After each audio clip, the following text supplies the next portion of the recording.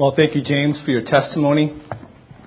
It is a profound biblical truth that suffering purifies our hearts and grants us the grace to draw near to Him, and suffering is indeed a gift. And we're glad that we're suffering together.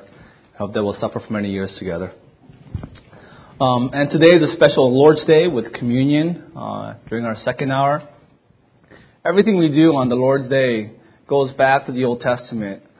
In the Old Testament times, they sang songs to praise God. The book of Psalms is an example of that. They gathered together to pray. They read the Scriptures. Some would actually get behind a pulpit, someone like this, and preach a message based upon the Word of God. And they would gather together and fellowship.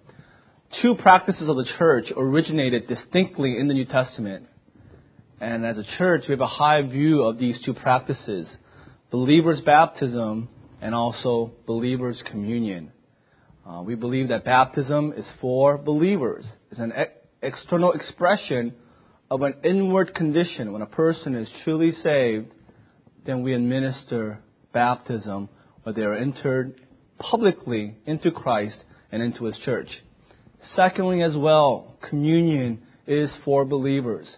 And so, for our communion service, if you're a visitor, visiting us for the first time, or you've been with us before but never sat in communion, we ask you to talk to members of our welcoming ministry.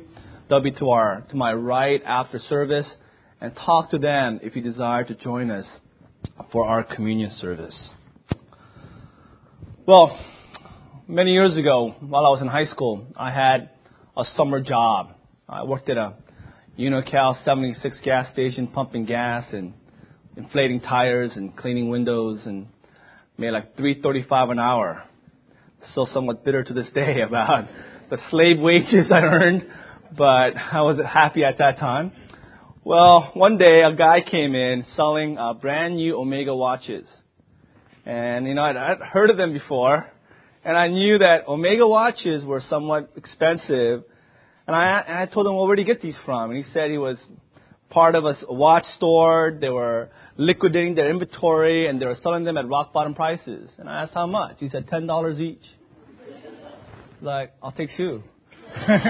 One for myself and one for my grandfather.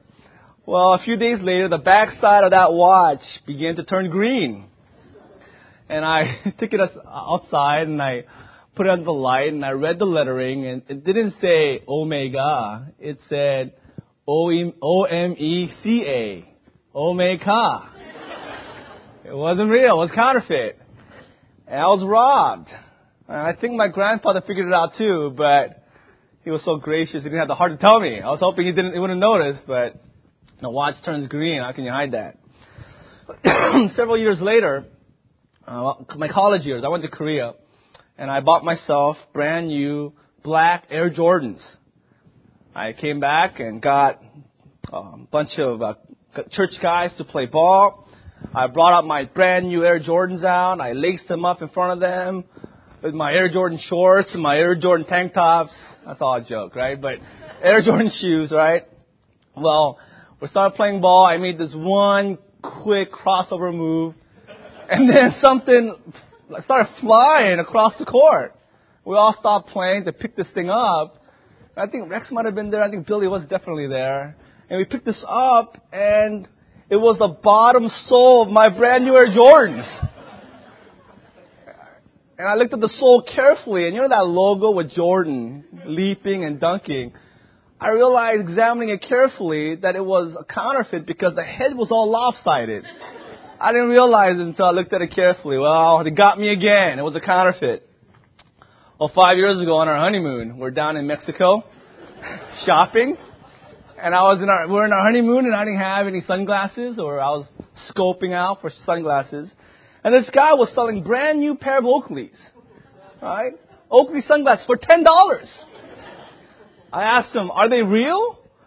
And he said, yes, they're genuine Oakleys. I was like, come on, man. I've been had before. I won't be had again. I knew they were fake. I lowballed them for $3, and I got two pairs.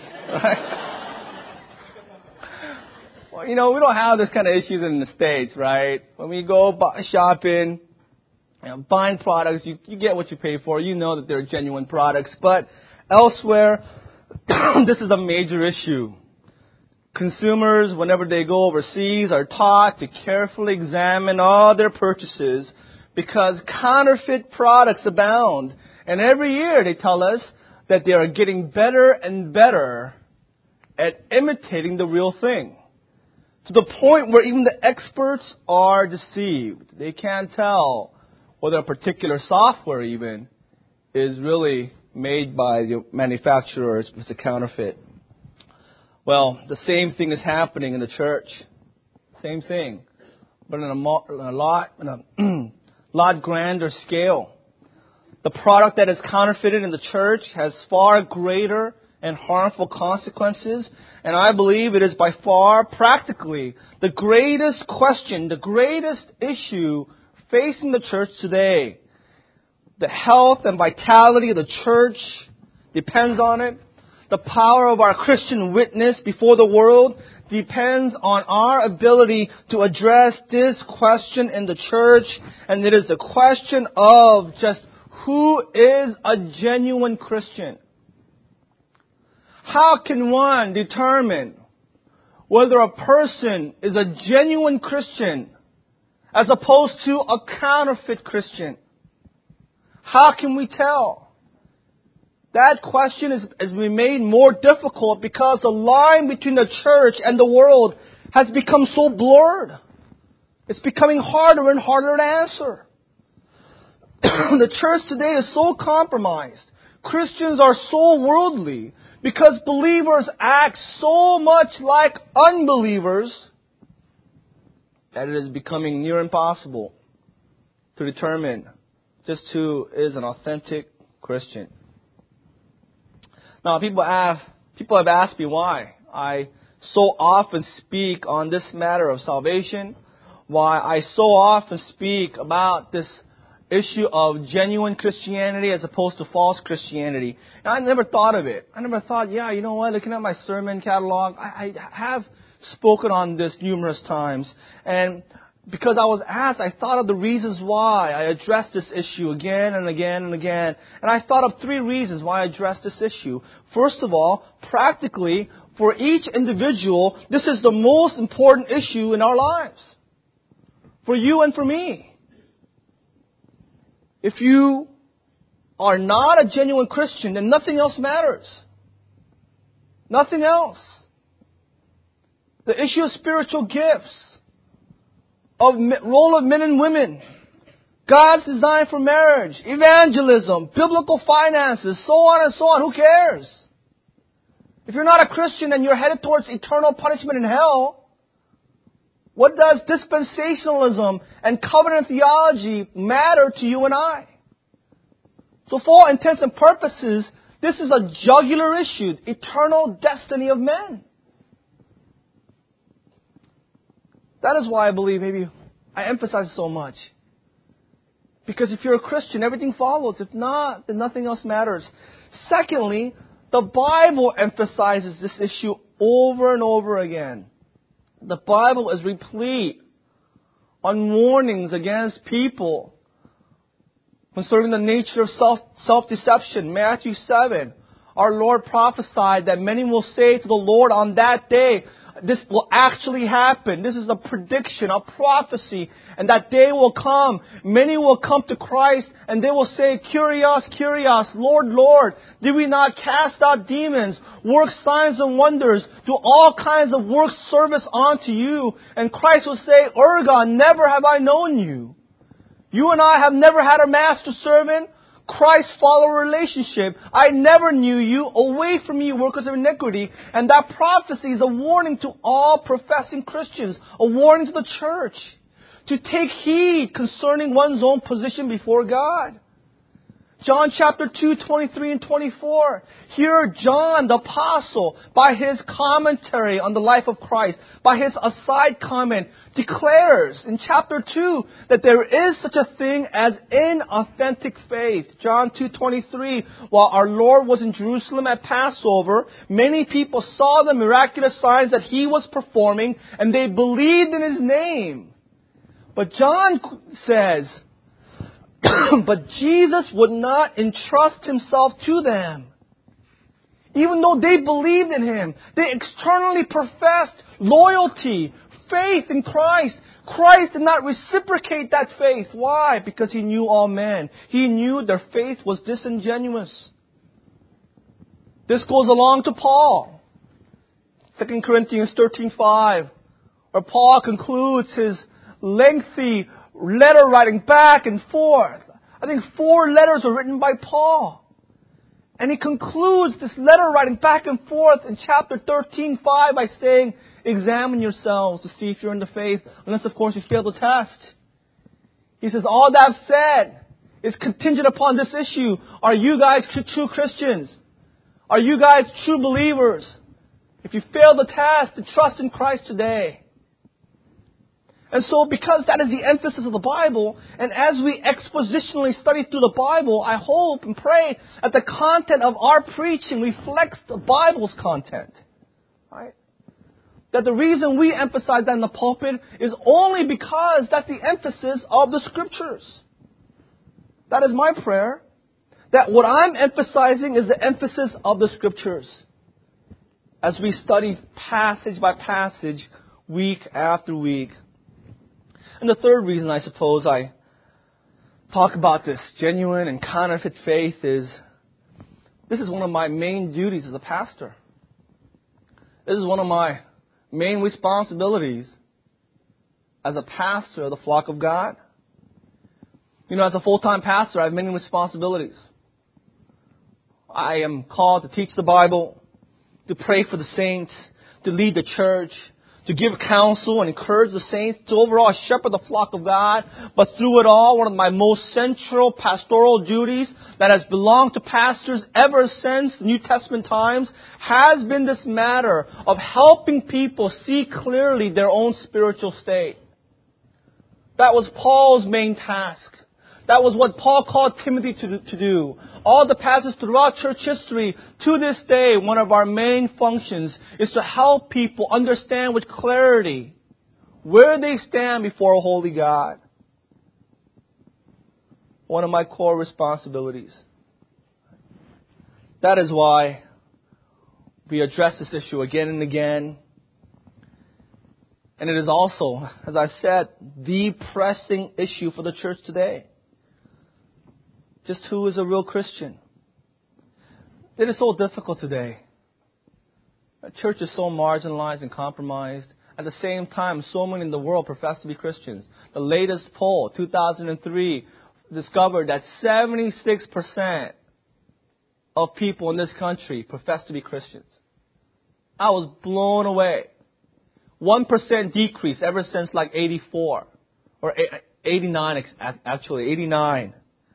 But currently, 76% of Americans claim to be followers of Christ. Well, how do we know? What are the criteria that we can use to determine whether I am a Christian or not? Today's passage gives us much needed light. Today's passage, if you're wrestling with this question, I believe today's passage has many answers for you. It'll shed great light. It'll help you to understand this issue with much clarity.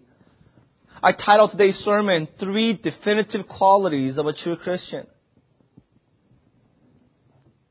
I believe this passage, for everyone here, will either comfort you or confront you. It will either restore you or rebuke you. It will either expose your lack of faith or edify your existing faith. In the economy of verses 31 through 36, for today, 31 through 36, we see 3 characteristics that our Lord promises that will be present in every true disciple of Jesus Christ. 3 characteristics that will be present in every believer. It's a promise of Christ. Well, let's go to the text. Again, we've been here historically for many, many weeks. This is the last day of the Feast of Tabernacles. Our Lord is dialoguing with the Pharisees. It's a heated confrontation. It's a pitched battle. And verse 30, there seems to be a breakthrough. Lines seems to have broken through, and Christ has broken through the lines. Because verse 30 tells us, John tells us, that many, as our Lord was saying these things, many came to believe in Him. So from verse 30, if you end there's a sign of hope. What is our Lord's response? Verse 31, therefore. That's so important. So Jesus said to the Jews who had believed in Him. So here, from this point on, our Lord is directing His teachings to the people who believed in Him. He's addressing those who believe in Him, and yet they do not believe. It is apparent from the rest of the verses that they believed intellectually in the claims of Christ. They agreed with His claims and statements. They comprehended and assented to His teachings, but they were neither prepared nor willing to follow Christ. Their intentions were not to obey. Their heart cry was not to submit and follow, nor abide in the words of Christ. Can you understand that? That someone professes faith in Christ, external allegiance to Christ, but in their hearts, no desire to obey, no effort to abide in the words of Christ. You consider someone like that, and you have to say, he or she is in the most dangerous spiritual state. That's the most dangerous place to be in spiritually. When one's heart is so calloused that before Christ, who's omniscient, they make professions of faith. And in their heart of hearts, there is nothing, no desire to obey His words. For someone to recognize that Jesus is the truth and yet does nothing about it means that in effect, he or she has aligned himself or herself secretly, covertly with the enemy.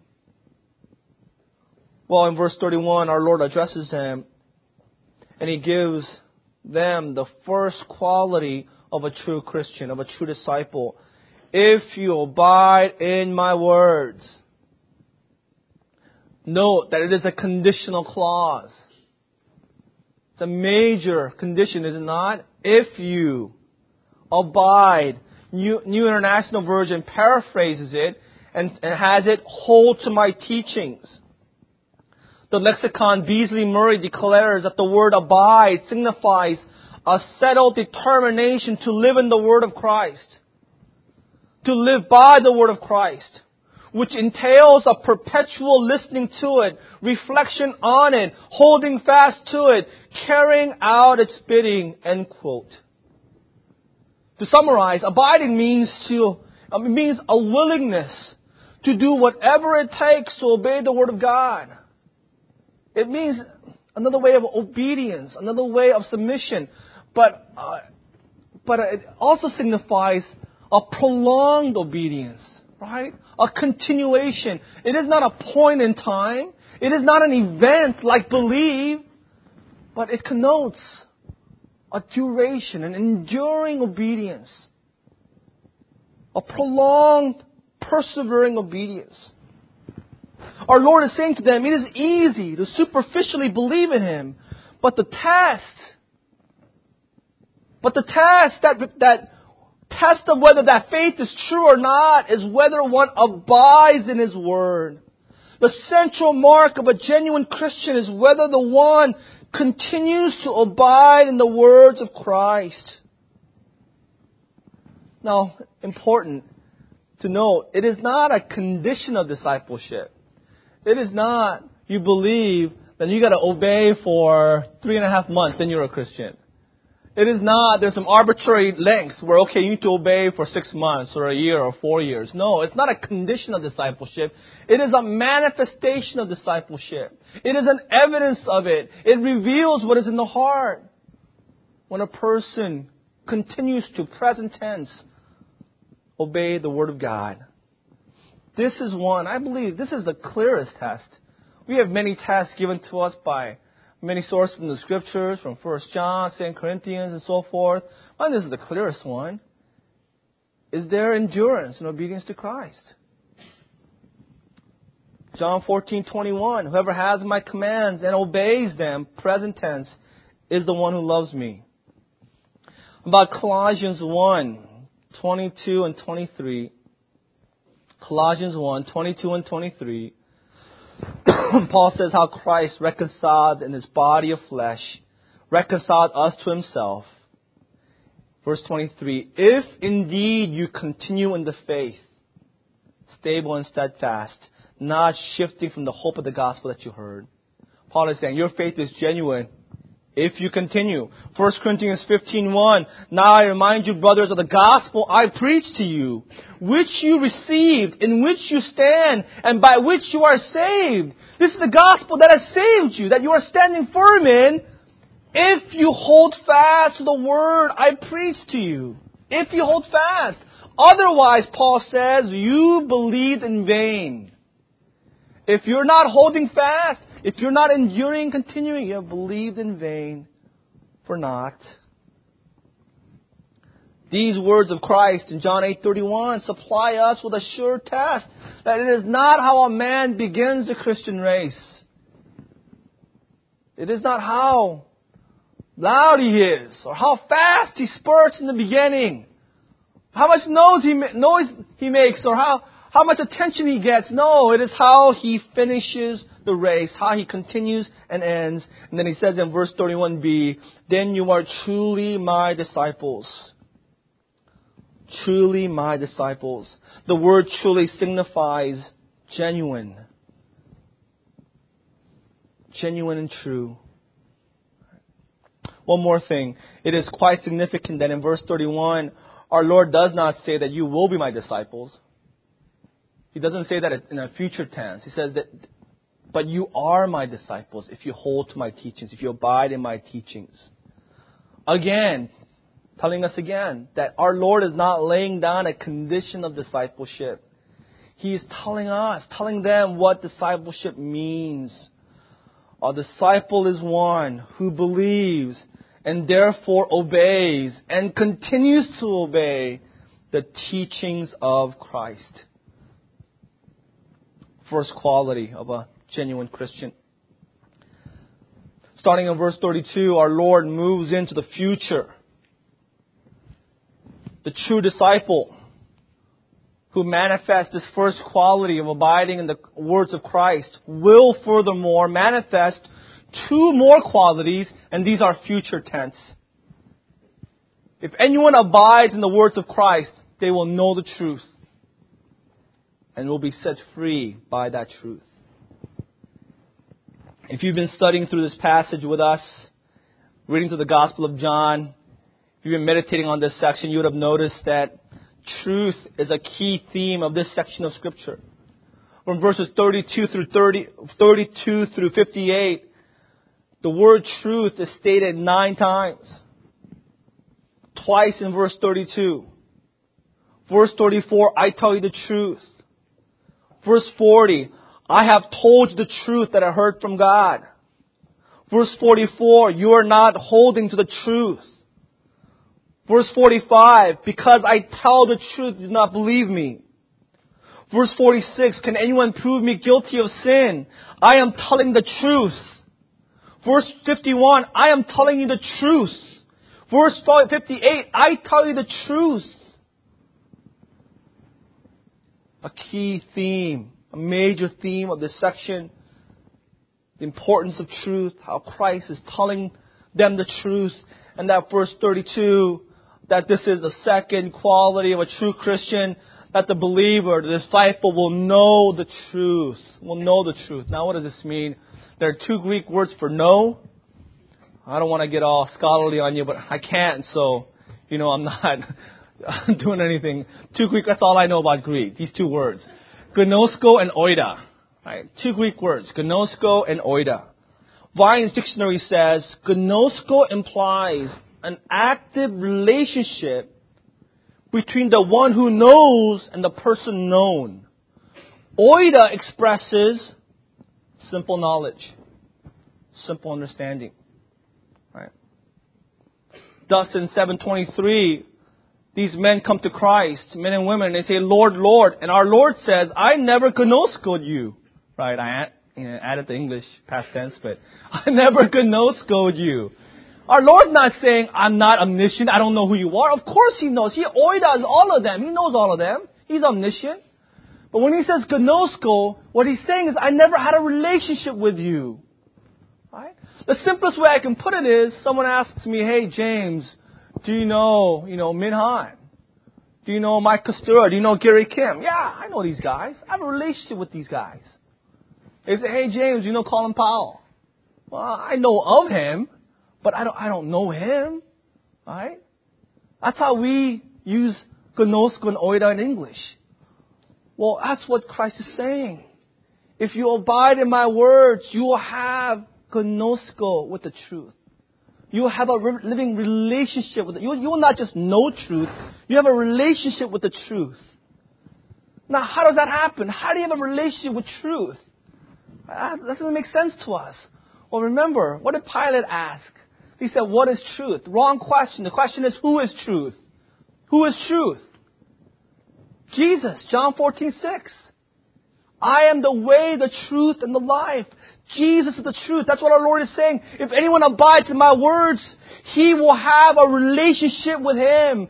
Jesus Christ, the living Word. That is how one has a relationship with Christ. Through the Word of God, by abiding in His teachings, a believer has a relationship with Jesus Christ. And that is a second mark, second quality of a true Christian. I think popular Christianity has it all wrong. This mystical idea of this relationship with Jesus Christ. This hyper-spiritual union where Jesus and I, He walks with me, He talks with me, He's my friend, I have a relationship with Him, this touchy-feely relationship. Like Jesus is my boyfriend kind of idea, or for guys, Jesus is my big brother, or my pilot, or my coach. No, that's a misunderstanding of this theological truth. We're imposing our mystical, psychological biases into the Word of God. Relationship with Christ is through His Word. Period. It is not apart from the Word of God. It is not some, again, I'm overusing that word, like some mystical, spiritual, internal connecting with Christ. There's no such thing in the Bible. Relationship with Christ is through His revealed Scriptures. How do we have a relationship with the truth, with the Word of God? By meditating on the Word of God. By studying it. By obeying His words. That is how we come to a relationship with Him. That is how we come to know Him. 1 John 2:3. We know that we have come to know Him, gnosko, if we obey His commands. What is John saying? We know we have a relationship with Christ. How? If we obey His words. That's how you know if you have a relationship with Christ or not. If you're not obeying His words, no matter what you're feeling, your hair's on your back, gut feeling, warm and fuzzies, it matters not. If you're not living in obedience, you do not have a relationship with Christ. Again, obedience is not the condition of discipleship. It is the proof of discipleship. Any claim of a relationship with Jesus Christ without the Word of God is a false claim. Furthermore, this verb gnosko is in the middle voice. Is in the middle voice. Meaning, He Himself will know the truth. He will act upon Himself, and He will have a relationship Himself with Jesus Christ. It tells us that this relationship is a personal relationship. It is an individual relationship. It is not through a denomination. It's not through a church. It's not through a priest or a pastor. It's not vicarious through a religious system. It will be an intimate and deeply personal relationship. You know, I know this firsthand. When I first came to the States, the first 6 years of my life, I didn't know my parents. I was raised by my grandparents. I didn't have a relationship with my own parents. I knew of them vicariously through my grandparents, through my relatives, through pictures and stories. But I didn't have a personal relationship with them. When my dad came to us, he was my dad in position only. He was a stranger. When we landed in LAX, my dad sent me ahead to find my mom. The strange woman hugged me and cried. She was my mom in position, but not in relationship. My relationship with her was vicarious through other means. It was not a personal relationship. I myself did not know my own mom and dad. But over time, as they cared for me, as they took care of me, as they bought me toys, right? Especially bought me toys, then I began to love them and care for them and know them personally. This is the kind of relationship that our Lord is promising to all those who abide in His teachings.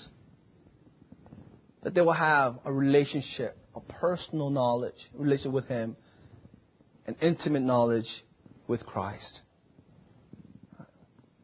Let me just pause here for a second and ask you just a question. Do you today have a relationship with Christ through His teachings? Through the Word of God? Are you abiding in the Word of God today? Is your relationship with Christ vicarious through the church? Is it through our Philippians Bible study?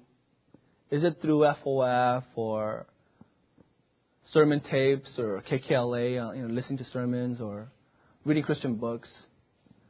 Then, you're not having a relationship with Christ. You're knowing of Him through others. Are you today in the Word, studying the Word of God, obeying it, and following through on that obedience? Are you today abiding in the words of Christ? Do you have the heart? I'll do whatever it takes to obey God's Word. Right? Or what occupies your heart is not the concerns of this world. It's not wealth. It's not health. It's not stock market, savings, vacations, bills. What you're most concerned about is this relationship with Christ. Abiding in the Word. This personal knowledge of our Savior and Lord. Do you have that? All of us have it vicariously to the church. But that's not what Christ called us to. Well, let's move on to the third quality of a true Christian. Verse 32. And the truth shall set you free. Man, I love that. I mean, that's just awesome. The way Christ presents word pictures.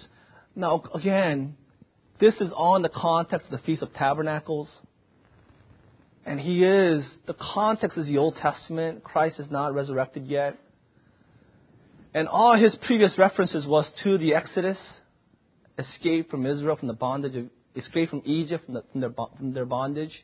He talked about the bread, the manna from heaven. He talked about the living water, the rock that was given. Right? Now He goes back to the origin of the Exodus. How Moses set them from the physical bondage of slavery. He's saying, I have come to release you, to set you free. Not from the bondage of Rome, not from the bondage of an evil government or captivity, but to set you free, set us free from sin and death. William Hendrickson says of this verse, this is the most remarkable saying uttered by our Lord. It is one of those few sayings that is so precious that it has transcended Christianity. This has entered the common consciousness of even the secular world, this idea of truth, setting people free. Why? Because freedom is a universal pursuit. Remember Patrick Henry? Before the Revolution, he said, is life so dear and peace so sweet as to be purchased at the price of chains and slavery? Forbid it, Almighty God, I care not what course others may take, but as for me, and we all know this, give me liberty or give me death. Pursuit of liberty is so cherished that he would rather have that or death.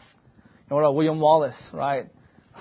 Last cry before he died. What was it? It wasn't his wife's name, right? It was freedom, right?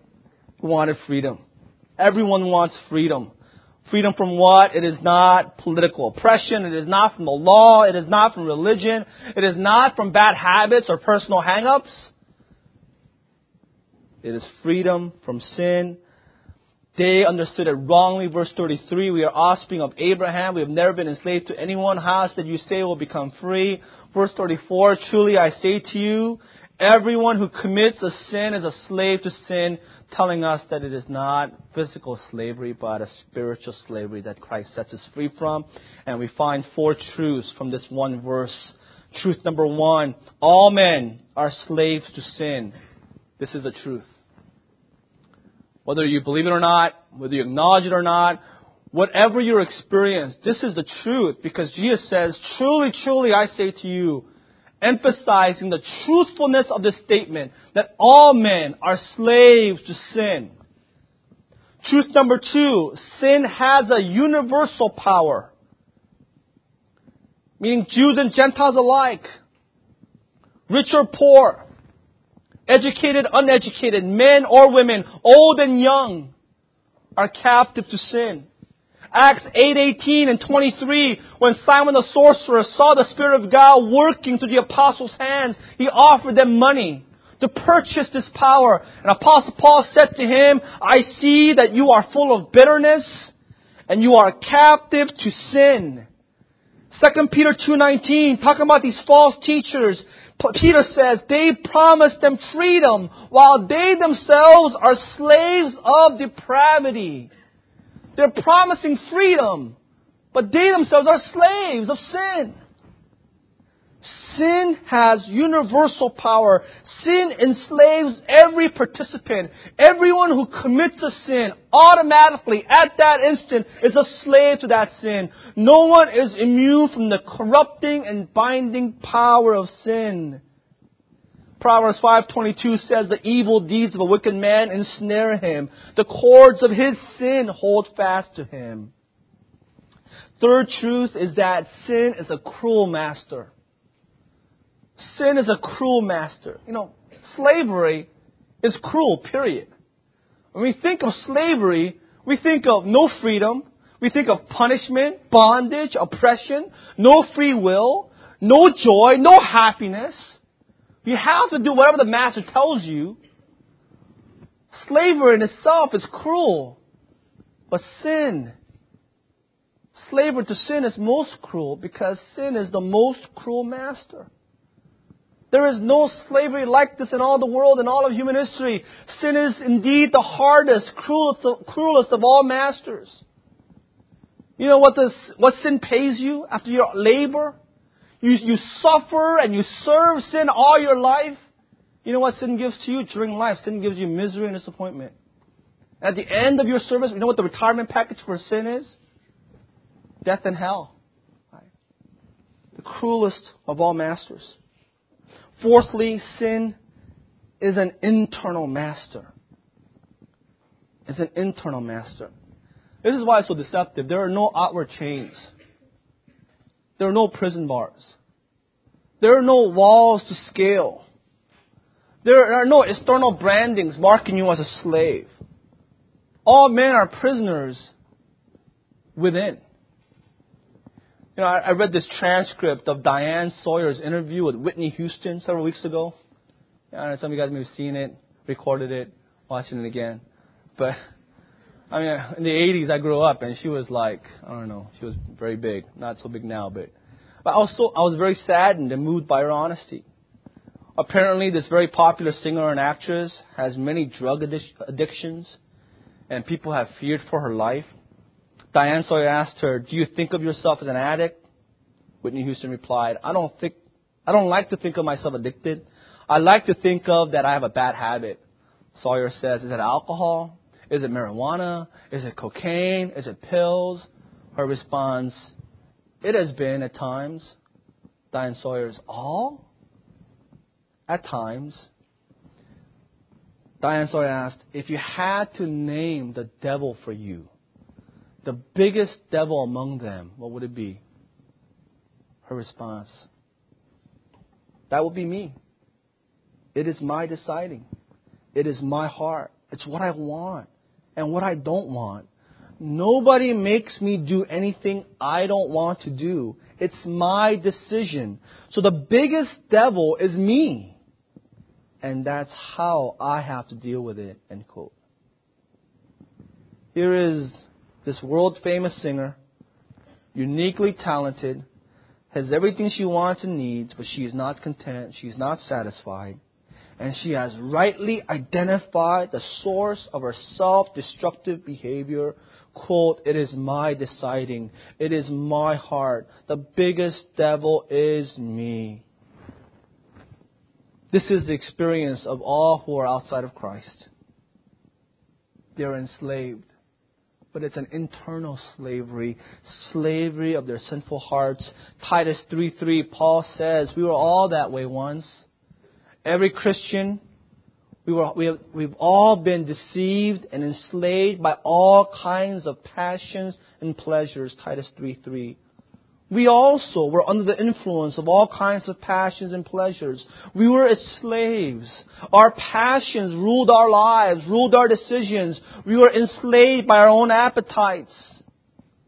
Men falsely think that freedom is the ability to do whatever we want. No, freedom is not freedom to sin. The freedom that Christ promises, the third mark of a believer, is freedom from sin. Is that a reality for you? Have you been set free from sin? Christ promises this. We can't say He's a liar or He's unfaithful to His word. Christ promises to all those who abide in Him, He will set them free. Now, it doesn't mean perfection. Sin is still in our flesh. But it means, is your life dominated by sin with moments of righteousness? Or is your life dominated by righteousness, dominated by freedom, with moments of slavery? Oh, verse 35, our Lord says, no one else can set you free. You're waiting for Moses. You know, Moses was great. He was an awesome guy. He said your ancestors free from Egypt. What a power Egypt was, but Moses was great. But you know what?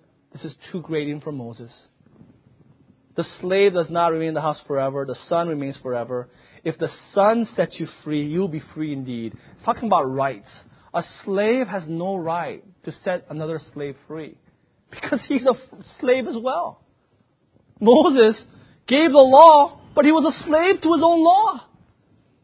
Moses was still a sinner. He was a slave to sin. He had no authority. He had authority to rescue Israel from Egypt, but not release man from sin. Only the Son, only Jesus Christ from the Father has the right and authority to release man from sin. And when Christ does that, that man is forever free. It is irrevocable. Romans 11:29, God's gifts and His calls are irrevocable. They cannot be called back. If God's Son sets a man free, he is free indeed. Well, final thoughts for us today. Just maybe a few final thoughts. Again, are you today continuing your obedience to the words of Christ? How are you guys doing? Are you persevering? Are you enduring in your commitment to Christ? And we all fail. We all fall short. We all sin.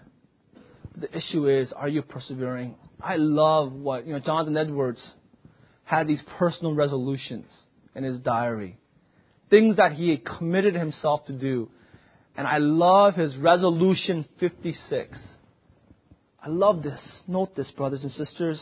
Resolved never to give over, nor in the least to slacken my fight with my corruptions, however unsuccessful I may be. Says, I don't care how unsuccessful I am in combating sin. I don't care if I fail every hour. I'm going to endure. I'm going to fight. I'm not going to slacken in my fight against my corruptions. Secondly, reminder, do you have a personal and living relationship with Jesus Christ through His Word, through the Bible? I mean, just today, are you in the Word? Are you studying? Are you meditating and obeying the Scriptures? Right? Everyone here knows of Christ. Who here knows Christ and is known by Him? What does that look like, relationship with Christ? It means a man or woman privately studies the Bible, not for ministry, right? Not for Bible study, not in the church. They personally study the Bible for their own nourishment, to have a relationship with Christ. And they privately obey. They personally obey the words of Christ. And then they share with others. And then they teach others. Is that your experience today? And a final exhortation to the saints would be, knowing as believers how sin enslaves everyone who commits sin. It is true in the macro sense, universally. It is also true in the micro sense, individual sin. Flee from temptation. Flee from sin. Do we realize that with every sin, sin's intent is to enslave you? The capacity for addiction knows no limits in the heart of man. The capacity for addiction. I don't understand some Christians' cavalier attitude towards their Christian life. As if they have this power over sin. It ought to be the opposite. Sin is to be treated like a deadly animal. A poisonous, venomous snake. Ought to kill you. It has that power. Our only appropriate response towards sin and temptation is to flee, is to be a fugitive, run away. You know, how many alcoholics began with one drink? How many lives have been ruined? Families been ravaged because of that one drink that enslaved that person to a lifetime of bondage to alcohol. How many alcoholics, after 20 years, enslaved in that sin, hate the man who bought them their first drink? Hate the man who poured that first drink. Hate the man who sat next to him, idly sat by, and saw him enter into a lifetime of slavery. Do we see that capacity? Do we fear that capacity with every sin in our lives? Not being legalistic, but just spiritually. Alcohol, cigarettes, unwholesome music, impure images on television, pornography, gambling. We need to flee away from such things. I mean, that's how as we raise Elizabeth, I don't want us to see a single commercial. I don't want her to hear a bad word. I don't want her to hear or see impure images. Why? Not to separate her as like some kind of monkish lifestyle. No, I don't want her to grow with such sin in her heart as she grows older and older. I don't want that seed being embedded into a young heart where she's an adult and that small slavery dominates her life. Shouldn't we have such concern of our own souls? Knowing that sin has only one aim, to enslave us again to its chains? John Owen wrote, Christians must not try to coexist with sin, but should remove it completely. Christians must be always at the task of mortifying sin, because sin perpetually stalks him. This is a duty he cannot rest from until he rests in glory. You give sin an inch, it will take a mile. If it can gain a footing in a Christian's life, it will send forth its roots and grow like weeds. It will use them and abuse them and inflict as much disaster as possible. Every unclean thought or glance would be adultery if it could. Every covetous desire would be oppression. Every thought of unbelief, if it could, would be atheism. It proceeds towards its height by degrees, making the good ground hard. Nothing can prevent this but mortification and initial avoidance. do we see the power, the corrupting power of sin. I exhort you, saints, knowing Christ that everyone who commits a sin is a slave to sin. Macro, also micro. Everyone who commits a sin has started on the road to a slavery to that particular sin. Flee. Run away from temptation. Run away from sin. For we've been set free. Don't be like the Israelites. Let's go back to Egypt. All the garlic, all the food, the leeks, the onions. And forget the oppressive nature of slavery. Do we forget what a cruel master sin is? Why do we want to go back when Christ has set us free? Let's pray.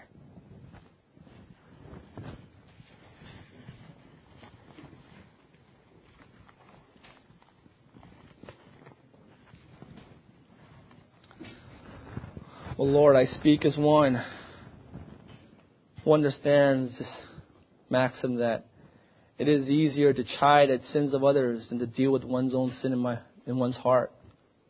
Lord, I know I am not worthy to give this message, for I am but a sinner, striving, resolving to fight against sin, even though I'm unsuccessful. Lord, may we all find ourselves in the same platform as sinners set free by the Lamb, all needing the grace to continue in our freedom given to us that we might live for you. Lord, cause us a holy hatred and a holy fear of sin and temptation, that sin seeks only to ruin us, prowls around like a roaring lion, ready to devour us. Cause us, Lord, to be humble before your truths, flee from sin, and to pursue your righteousness. In Jesus' name, amen.